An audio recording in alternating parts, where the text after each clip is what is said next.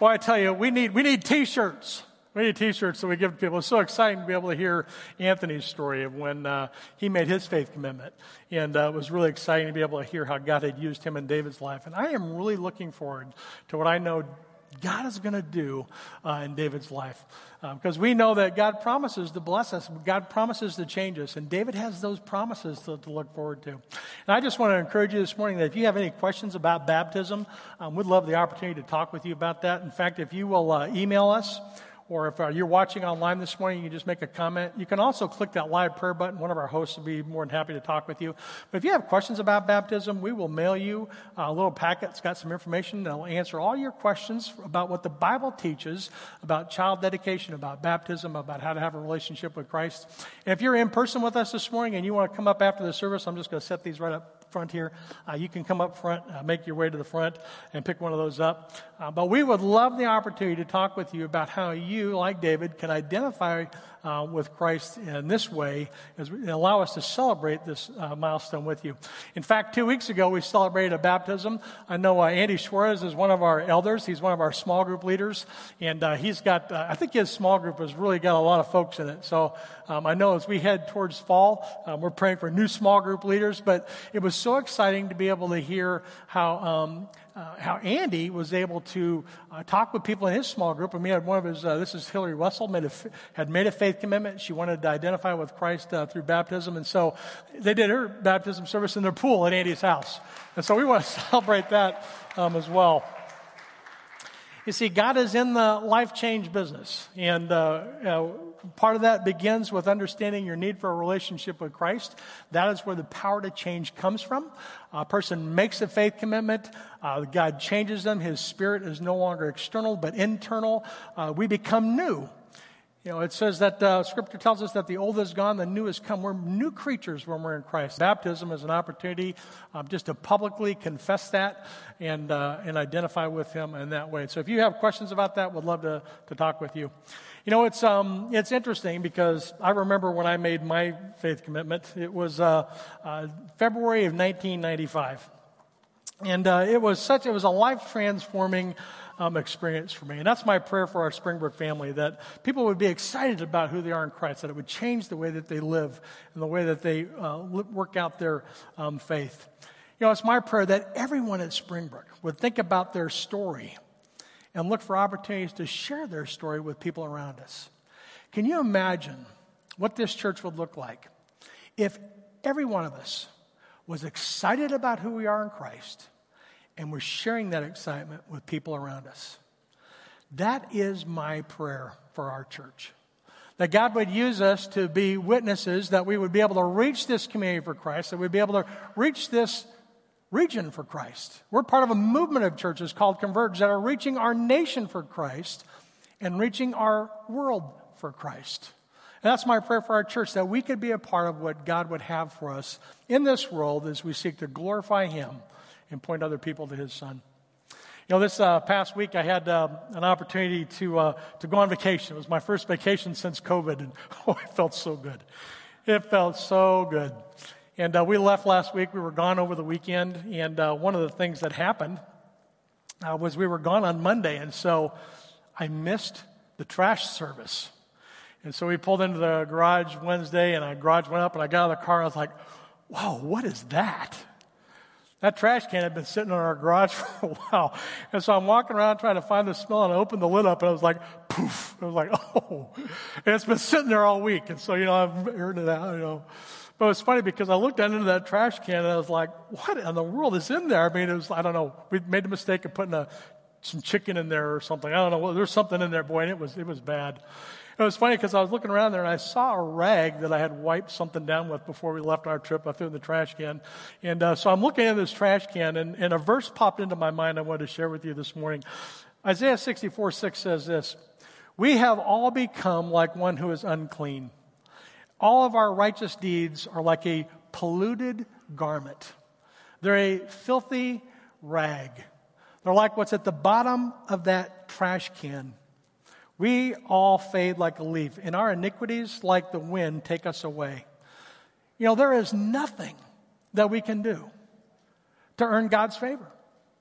And so if you are trying to be good enough, if you are trying to work your way into heaven, if you are trying to do things in your own strength, they are like filthy rags when it comes to God's righteousness. There's nothing that we can do to earn God's favor. That's why what Christ accomplished for us on the cross is so important, because it is through our relationship with Christ that we have right standing with God. And that's the decision that we celebrated with David this morning. That's the decision that every believer gets to celebrate when they cross that line of faith and place their faith in Christ and not their own good works. We can't achieve God's favor in our own strength. In 2 Corinthians 5:17, it says this: if anyone is new in Christ, he is a new creation. The old is gone and the new has come. We are new creations because of who we are in Christ. Now, we can buy new clothes, we can get new jobs, there's things that we can do to start over. But with our standing before God, there's only one way that we find right relationship with God. And it's through a relationship with Jesus Christ. And when a person makes a faith commitment, they are made new. There's something new about David. There's something new about every believer. The old is gone and the new has come. We have been changed. And when Christ returns, we're going to be changed again. We're going to get new bodies. Until that day that Christ returns, we're living in this body, but we have the hope and we have new life available to us today. You know, when I first heard this news about Jesus, this was good news, because I was tired and worn out trying to do things on my own. I had tried to work out the religious things. I had tried to do things, my role as a husband, as a father, as an employer. My life was kind of a mess, and I had been trying to do things on my own strength. And when I heard this news about Jesus Christ, it changed my life. And I live with that excitement every day. I think back to that day that I made my faith commitment, and I look back at the way that God has worked in my life, and it's so encouraging to know that God is in the life change business. He's in the life change business, and that's my prayer for this church, for Springbrook Community Church, that we would experience the love of Christ in a way that our lives are changed and people see something different in us that they're attracted to. That's where our series is coming up on the book of Acts. They were held everything together. They were in fellowship. There was a sense of awe among them. People from the outside saw that. They were attracted to it, and the Lord added to their number daily those that were being saved.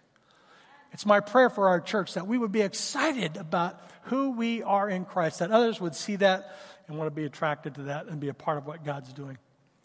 And so I want to stop for a moment. I want to ask you something specifically about David this morning. Thinking about his faith story, thinking about where God's working in his life right now. Let me ask you this.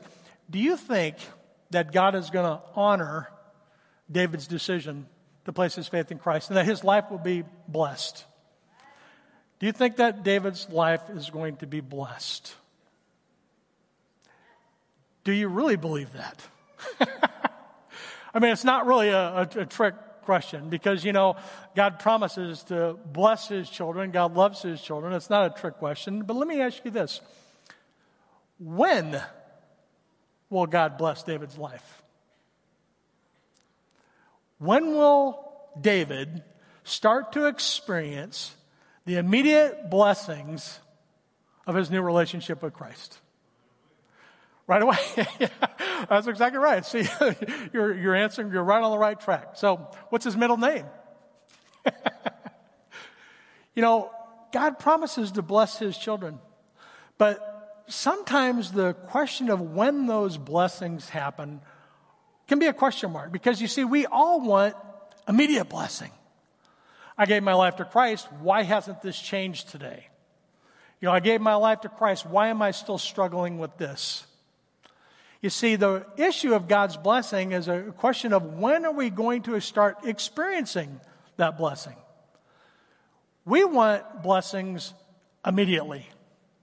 I remember when I made my faith commitment, I came to Christ, I got baptized, I was involved in a small group, and I walked up to my wife, I said, "We get to start over." And she said, "Good for you, because you and I got some work we got to do." I was like, "But I'm a believer now." And she said, "Yeah, I know. We have some work we have to do."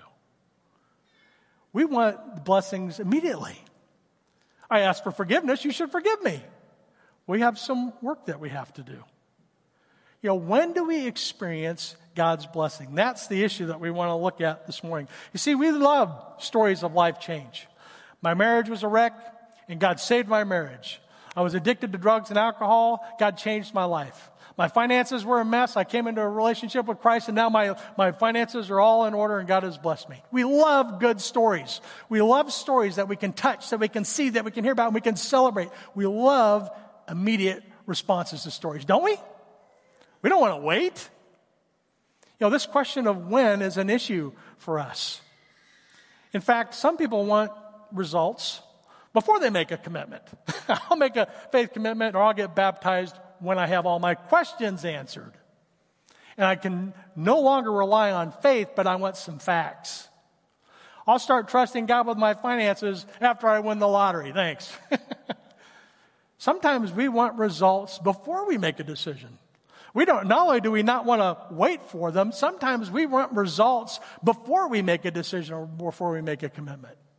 And that's just the nature of how we think. We love immediate responses. We live in a culture that says, I put the quarter in and I should get the results right back out. In most of my conversations with people, I find people really want results before they step out in faith. I don't know that I can trust God. If God does this, then I'll do that. Many times people want results before they step out in faith, and that's not what we're called to do.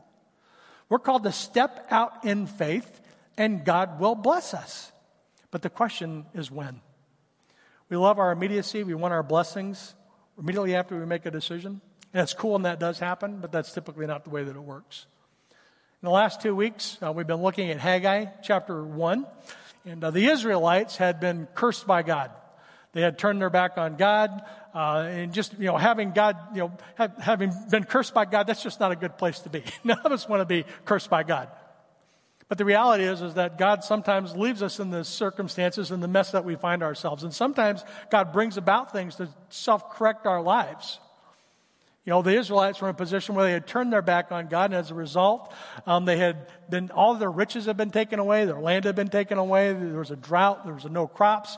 The temple that they had built formerly had been destroyed. They've been in exile, but now they're back together, and they're starting to work on the temple, but now it's starting to slow down a little bit, and they start focusing on building their own homes. They focus on themselves, and they start to again turn their back on God and neglecting the work of the temple, and God gets their attention and says, hey, these things are happening to you because you have turned your back on me.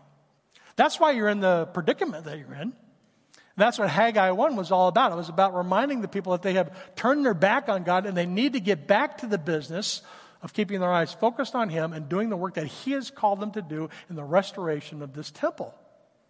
And so that's where we end up in Haggai chapter 1.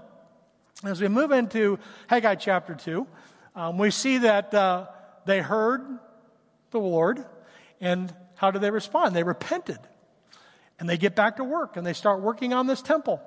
And so as you move into Haggai chapter 2, which is what we're going to look at today, we see the temple work has been started, but things aren't getting any better.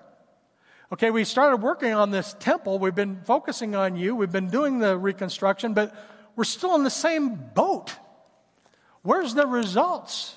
We've been working on this thing for weeks, and nothing is changing.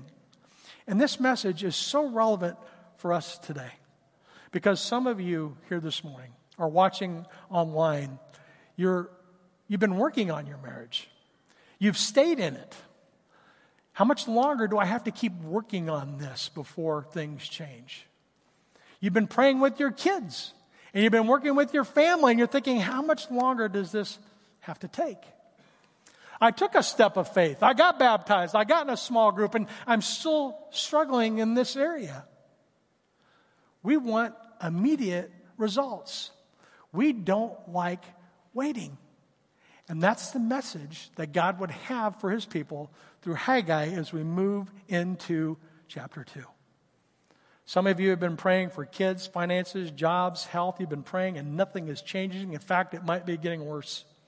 And this reminds me so much of the situation that the people are in as we move into our passage this morning. The people in Haggai, they've repented, they've been doing the work, nothing's getting better, and yet God promises to bless them. The real question is when. You see, God makes a promise, and we can count on when God makes a promise, we can count on that coming to fruition. God doesn't just arbitrarily make promises. God keeps His word. If there's one thing in this world that you can trust, it's God's promises. But the real question that we have to wrestle through is when. See, God makes the promises. It's us that want to have it take care of them immediately. And if you're taking notes, I want you to write this down somewhere. There is nothing more secure than the promises of God. There's nothing more secure than the promises of God. Now, do you believe that? It's true. And that's sometimes where we just need to get to, and that's where we get to in Haggai chapter 2. We found that the people have made the right decisions. They're doing the work, but they're still waiting. If you have your Bible with you, you can turn with me to Haggai chapter 2. Let's begin reading in verse 1. It says this. And if you're following along online, by the way, underneath chat, there's a little tab over there you can click for Bible, and you can open your Bible up right in your window if you're watching with us online. But in Haggai chapter 2, beginning of verse 1, it says this. In the 7th month, on the 21st day of the month, the word of the Lord came by the hand of Haggai the prophet. And the Lord said to him, Speak now to Zerubbabel, the son of Shealtiel, the governor of Judah, and speak to Joshua, the son of Jehozadak, the high priest, and to all the remnant of the people, and say to them, Who is left among you who saw this house in its former glory? And how do you see it now? Is it not as nothing in your eyes? And so I want to stop there for a second. You know, it's interesting. Sometimes, there's no wasteful verses in Scripture. Sometimes I want to go, okay, well, what's going to happen? What's next? And so I want to back up for a second. I want to look at these first couple of verses with you. Look at verse 1 with me for a moment. It's the 21st day of the 7th month. And so I want to make a couple of notes about there. First of all, we started out in Haggai. When we started out, it was the 6th month. Now we're in the 7th month, towards the end of it. So we know it's been at least 4, almost maybe 8 weeks. And so they've been working on this project for a while. And so they got started on the project. They've been working on it, and their situation has not been changed. In fact, they've been working on it for a while, and I imagine that they're getting tired. They're getting worn out. They've been working really hard on the temple reconstruction. A lot of progress has been made. It's been 8 weeks, but their situation hasn't changed a lot. And so I'm sure that Haggai needs to speak to them to encourage them because they are tired. We've been working on this for a while, and nothing's happening. And so Haggai would have to speak to them to encourage them because they're tired. We also know that the 21st of the 7th month of every year is an annual celebration for the Jews. It's the Feast of Tabernacles, and in some cases they're still celebrating that today. The Feast of Tabernacles was something that happened on the 21st of the 7th month every year. The tabernacle was a temporary structure that the Israelites used.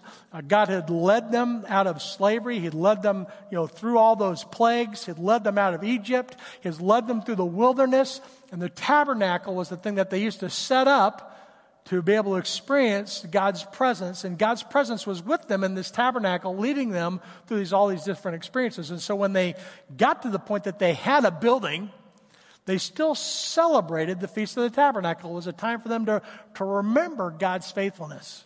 It was a time for them to step back and remember all that God had done for them. And it was also like the Feast of the Harvest. It was an opportunity to celebrate. And so they would honor and celebrate God's provision. And they would bring in all the crops. They'd bring all the abundance of their crops and their fattened calves. And they had this huge celebration to remember what God had accomplished through them and in them and with them. And that was called the Feast of the Tabernacle.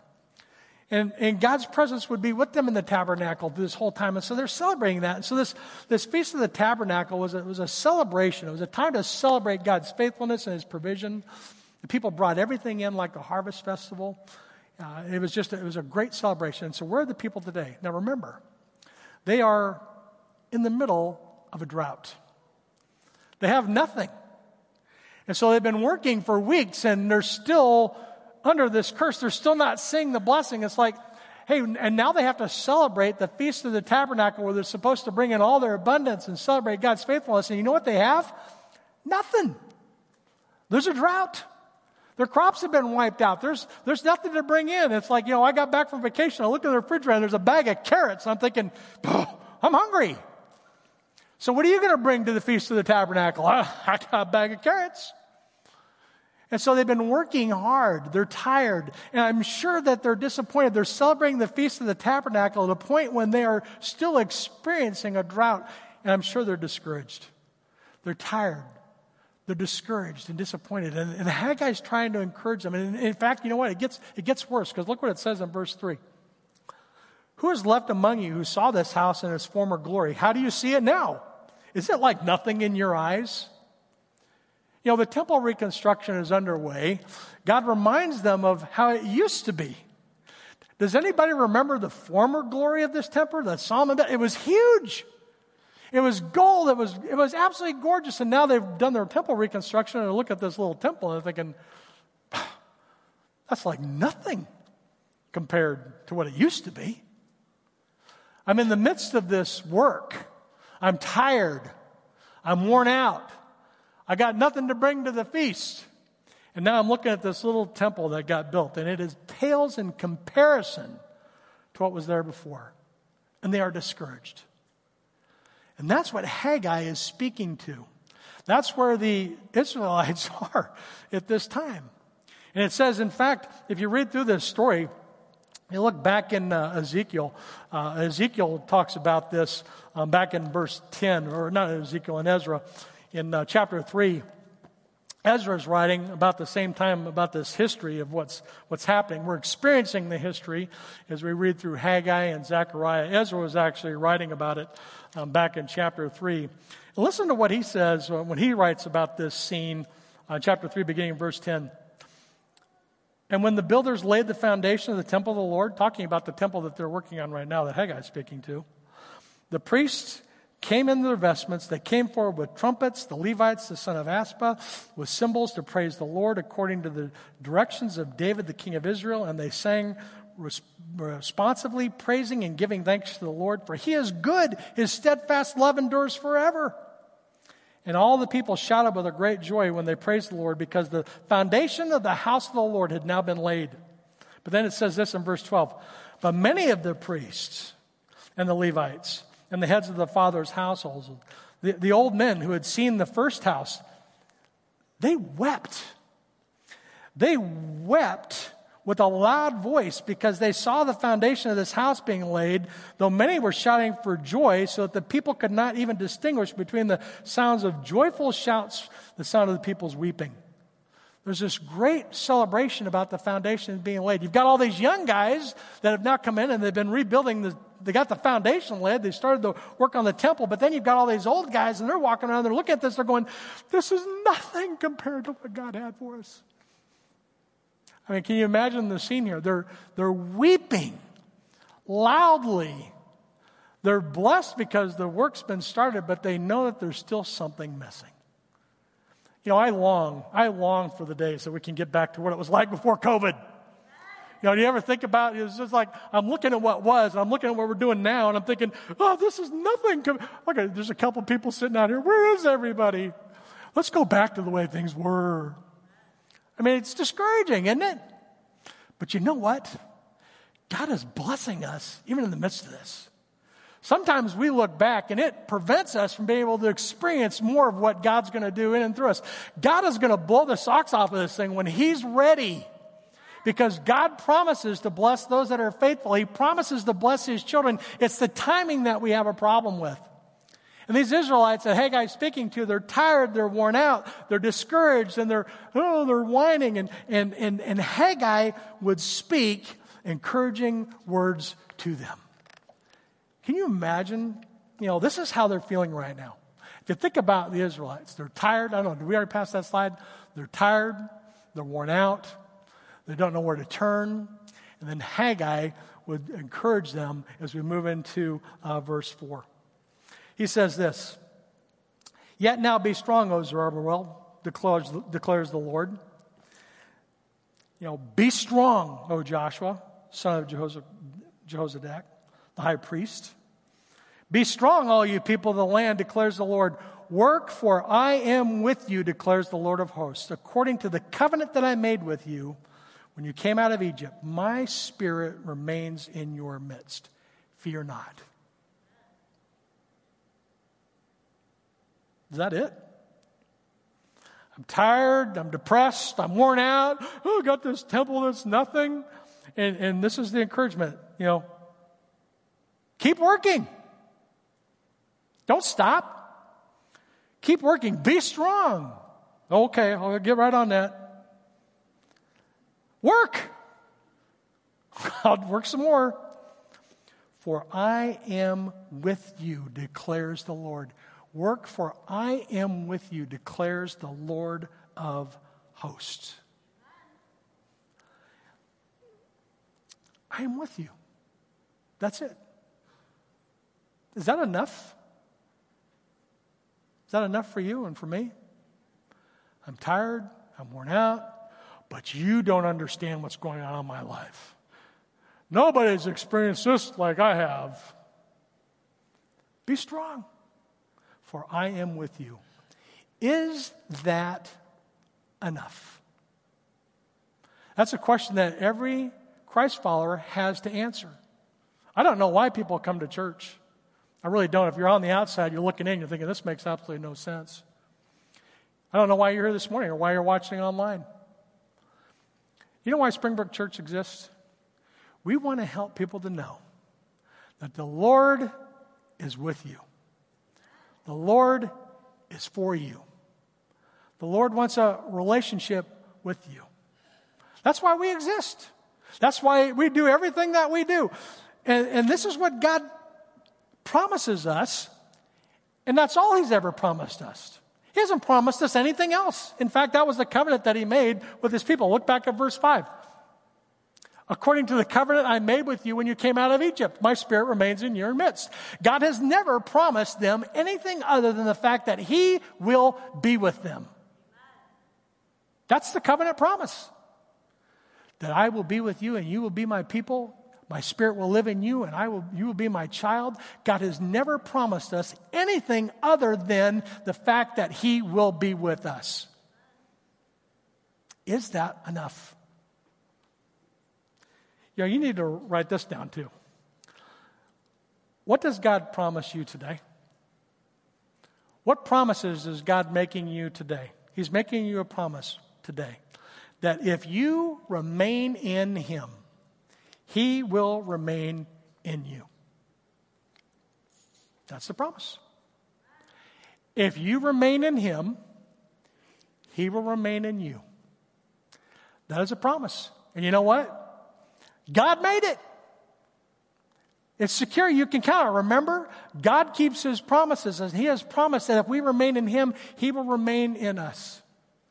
Our vision at Springbrook is to make disciples that are reaching others for Christ. We have a vision at Springbrook. We have a discipleship pathway to connect, to grow, to equip, and to equip people to go to be witnesses in the world. We have a vision. We have a discipleship making pathway. We've got the Great Commission and the Great Commandment that the entire Bible is summarized up with. Love God, love others. While you're going, make disciples, baptize them, teach them to obey. We've got the Great Commission and the Great Commandment. Do you know what all of those things are about? They're about helping us to experience God being with us. That's what we get with all those things. That's what this whole ministry is all about. Everything that we do is about helping people experience having God with them. That's what we get with everything that we're doing. That's what we get with this ministry. And that's the end result for all of our work, that God will be with us. You see, God's promise to you is Himself. That's God's promise. And the reward that living the Christian life out is that we can be with God. God is the reward. The question is that enough for us? Or are there other things that we want to attach to that? You know, if you attend Springbrook, do you know what you're going to find at this church? God. People ask me all the time, what do you have for my kids? God. What do you have for me? God. Is that enough? I think that's a pretty good deal. And that's why everything that we do focuses around pointing people to who we are in Christ. That's why this ministry exists. What do you have for me? God. That's a great answer. But what else? What else do you have? God. That's my answer. We want to point people to God. God offers us himself. And that seems like a pretty good deal. The God of the universe wants a relationship with each and every one of us. The question is he enough? And if we do have that relationship with us, what are our expectations about blessing him when we experience those? If I do these things, if I make a faith commitment, is my spouse going to come back? I don't know. If I commit my life to Christ, will I be healed? I don't know. I committed my life to Christ and I don't have a girlfriend. Well, you might not ever want to. What are our expectations about what happens when we come to Christ? What are our expectations about living out the Christian life? Is God enough? If I do these things with my kids, will this happen? I don't know. If I do these things what about my job? I don't know. What about my finances? I don't know. God doesn't promise us. There's no covenant blessing that all of a sudden, if you make a faith commitment, your bank account's going to get full, your relationships are all going to be right, that the whole world's going to be nice and bright and shiny. That's not what God promises. He promises us himself. God promises that he will be with us. You'll have God. That's God's covenant with you. There's no promises of earthly blessings. In fact, in some cases, you might experience resistance.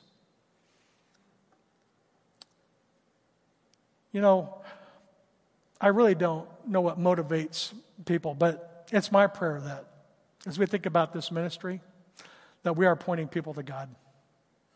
As we move through the rest of our verses this morning, God promises to be enough for them, but he does give them some additional blessings. He says, beginning in verse 6, thus says the Lord of hosts, yet once more in just a little while, I'm going to shake the heavens and the earth and the sea and the dry land, and I'm going to shake all the nations so that all the treasures of all the nations shall come in. You're going to be blessed, and I will fill this house with glory, says the Lord of hosts. The silver is mine and the gold is mine, declares the Lord of hosts. The latter glory of this house shall be greater than the former, says the Lord of hosts. And in this place I will give you peace.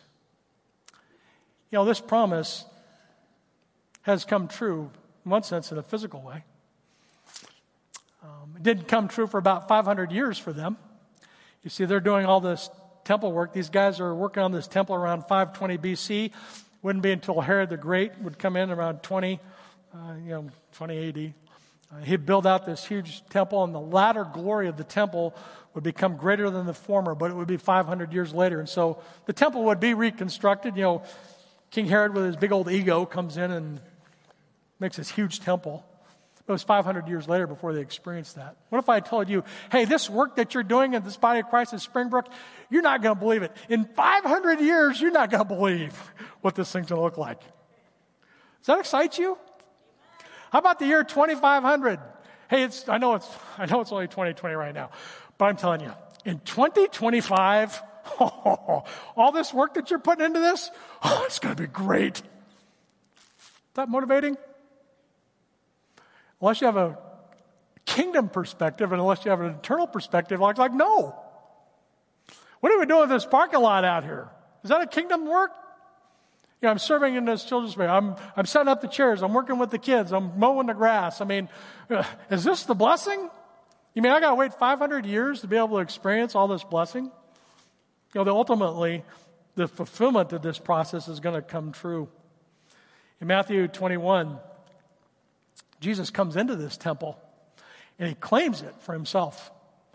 In Matthew 21, he cleanses the temple and he pushes out all the money launderers and he cleanses the temple and he's healing people and he prophesies his own death and he says, I'm going to die for you and I'm going to bring peace with God to you. And in Matthew 24, Jesus says something else interesting. He said, this temple, this newer, bigger temple that everybody's looking at right now, he says, it's going to be destroyed. In Matthew 24, Jesus is talking to his disciples about the temple and the construction and what this thing's going to look like. And he says in 24, this new, bigger temple is going to be destroyed. And then in verse 1, he says this.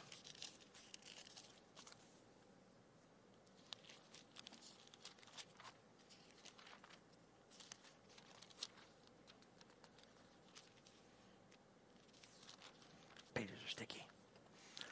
Jesus left the temple. He was going away when his disciples came to the point, they pointed out to the temple, the building, this construction. They're looking at this huge temple. But he answered them, you see all these things? You see them, do you not? Truly, I say to you, there will not be left here one stone upon another that will not be thrown down. This temple is going to be destroyed. All these great things that you see, they're going to be gone. And the ultimate fulfillment of the promises of God, as we look at it in Haggai, are ultimately about what we're going to find in Christ. You know, Malachi is the last book of the Old Testament. In Malachi chapter 3, verse 1, he records it like this. He says, behold, I send my messenger, and he will prepare a way before me. And the Lord, whom you seek, will suddenly come to his temple, and the messenger of the covenant in whom you delight, behold, he is coming, says the Lord of hosts. But who can endure the day of his coming, and who can stand when he appears? For he will be like a refiner's fire, like a refiner's soap. This prophecy is about Jesus. Jesus is going to destroy this temple. And guess what? We have the Holy Spirit in us now, and now we are the temple of the living God. We have the Spirit in us. When Jesus died on the cross, right when he breathed his last, the temple curtains were torn open, and we all have direct access to God right now. We don't need to go to somebody else. We don't need to work our way into heaven. We have direct access to a living God that loves us, that promises us to be with us, that if we remain in him, he will remain in us, and we can each individually experience that and enjoy it. And that's who we are together. The body of Christ.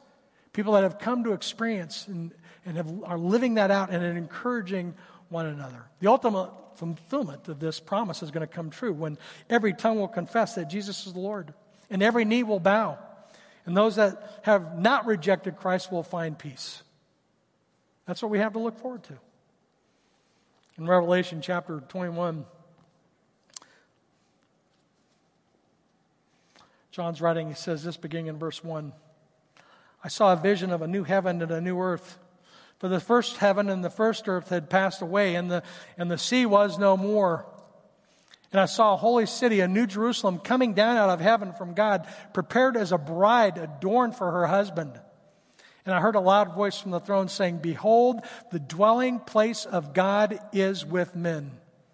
He will dwell with them, and they will be his people, and God himself will be with them, their God. He will wipe away every tear from their eye. There will be no more death. There will be no more moaning, no more crying, no more pain, no more anguish. The former things will have passed away. And that's what we have to look forward to. God promises us to be with us today through the working of his Spirit in our life. And we look forward to that day that Christ is going to return, and we're going to be with him physically in his presence for the remainder of all time. And that, my friends, is a promise. And you will experience it at that moment that you either stand before him or at that moment Christ returns. We need to be patient and obedient, doing the work that God has called us to do while we're waiting for his return. And God promises to be with us. He promises us his Spirit. He promises that we will receive all the power that he can conjure up to be his witnesses in our Jerusalem, Judea, Samaria, to the very ends of the earth. God can't promise financial blessing, can't promise financial stability, good health, but he does promise us a future. Is that enough for you? Can you cling to that and hold on to it until that day that you realize the reality of that truth? We can have a beautiful relationship with God today. Whatever's going on in your life right now, you can experience peace. Jesus came to give us peace. In this world, we're going to have trials, tribulations, but take heart. I've overcome those things, and we can experience peace alone that God could provide through Christ. That's why in Matthew 13, when the traveler finds out there's a pearl, he goes and sells everything there so he can buy this field because he's got this pearl of great price that he wants. There's nothing more important in our life than who we are in Christ. Nothing. Nothing. God doesn't promise us anything other than to be with us, and when he returns, we can be with him for all eternity. And this morning, some of you need to make a decision. You need to make a decision about what you believe about Christ. Is God enough for you? Do you understand that Jesus is God, that he died on the cross for your sins? He paid the penalty for that. He took on the full weight and wrath of the sins of the world so that we could be right with God. And it's an offer that he makes, and each of us individually has to accept that offer. And there's nothing gray in the middle. It's not hey, I think I have a relationship with Christ, because if you can't say you do, then you don't. There is no think. There is no middle ground. We either have a relationship with Christ or we don't. And some of you this morning need to make a decision for Christ. That he's going to be enough. And that you're going to place your faith there. If you're watching with us online, there's a place over on the right for you to click your desire to have a relationship with Christ. If you're with us this morning, you've got a communication card on your desk, on your chair there. I want to encourage you that if you want to know more about how to have a relationship with Christ, today is the day to make a decision to make God enough. I want to invite you to give your life to Christ. I believe that Jesus is God, that he died on the cross for my sins, that he rose from the grave, and when he comes back, that's a promise that I'm going to claim. I want that. And I'm going to ask Christ to come into my life and to be my Lord. And God will bless you in his time and in his way. But he makes you a promise that no matter what's going on in your life today, he will be with you. He will strengthen you. He'll see you through it.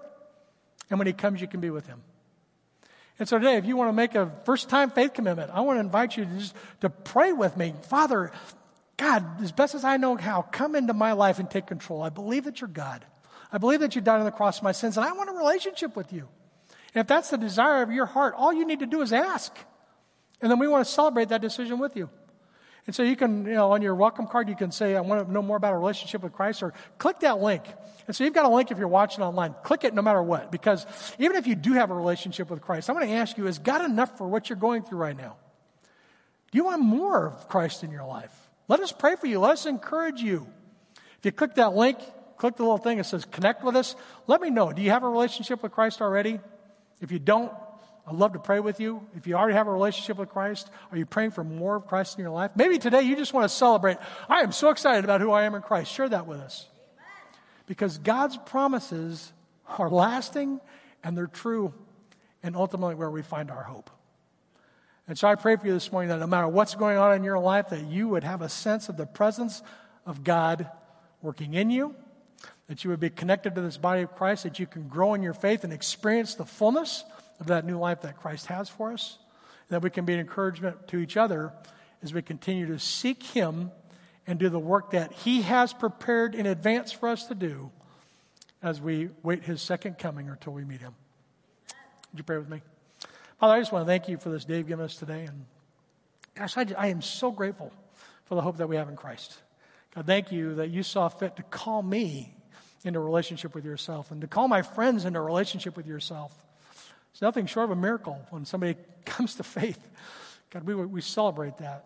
And so, God, we just want to thank you for that hope that we have. I pray that you would encourage us and strengthen us, that we can be an encouragement to one another, that we can strengthen each other as each of us does the work that you've prepared in advance for us to do to build up and strengthen this body of Christ.